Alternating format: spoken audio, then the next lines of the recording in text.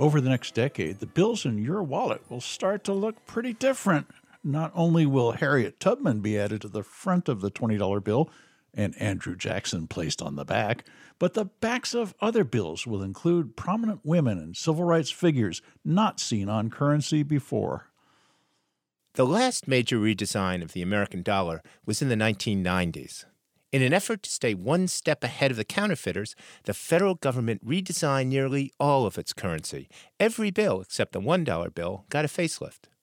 Back in 2014, I talked to Thomas Hipchen, who worked for the U.S. Bureau of Engraving and Printing. He was the lead engraver of the 1990s currency redesign. Now, if you remember what our money used to look like before 1996, you might have the same question that I had. What's with the bigger and bigger heads? I think the size of the portraits are related to the idea that people are hardwired to look at people's faces. And a larger portrait gets people to look at it more. Why does that matter? Well, if you don't look at the currency, you'll never know whether it's counterfeit or not. It's it's important that people look at it. And also it gives you a sense of trust. You know, you're looking someone in the eye, you know. That's kind of interesting, don't you think? Now, I have to confess that, I don't really look at my money very carefully. Have you ever observed anybody looking at their money? Have you ever pushed a $10 bill into someone's hand and said, wow, this is beautiful? If you try to spend a $100 bill at a flea market, they're going to look at it. Yes, I agree. Hey, I got to ask you, why no redesigned $1 bill? We're prohibited from redesigning the $1 bill by Congress. Why is that? Well, there are 10 zillion vending machines, and the vending machine lobby is very large. This came down when we were doing all the redesigns. We threw the $1 bill into it, and we were doing some redesigns for that, and I even engraved a portrait for it. But then it suddenly came down and said, hey, no, we can't be working on the $1 bill. That's not allowed. And we went, what?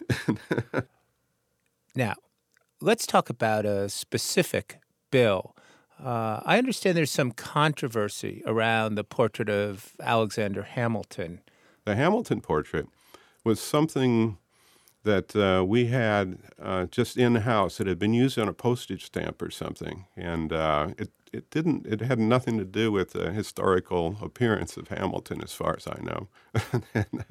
And my friend Ken Kipperman did the engraving of that portrait, and everybody loved it right away. They said, who knew he was such a hunk, Yeah, well, that's exactly the controversy. I mean, people are kind of accusing it of maybe a little Botox here, a little plastic surgery there. It's fabrication. Maybe Photoshop Well, no played Photoshop. a role. It was actually someone had taken a photograph of an old painting, and one of our modelers in-house had done a little bit of painting over the top of this old photograph, and then the engraving was done from that. So yeah, it was modified. So our listeners don't have a lot of money, but what would you tell them to do the next time they take a $20 bill out of their wallet? Well, I'll tell you, when I first started at the Bureau of Engraving and Printing, the plate printers would take any new note they got and they would put a little tear in it because it was their job to make all the new notes. All right, hear that backstory, listeners? A little tear in the money. It's a full employment program. Yeah.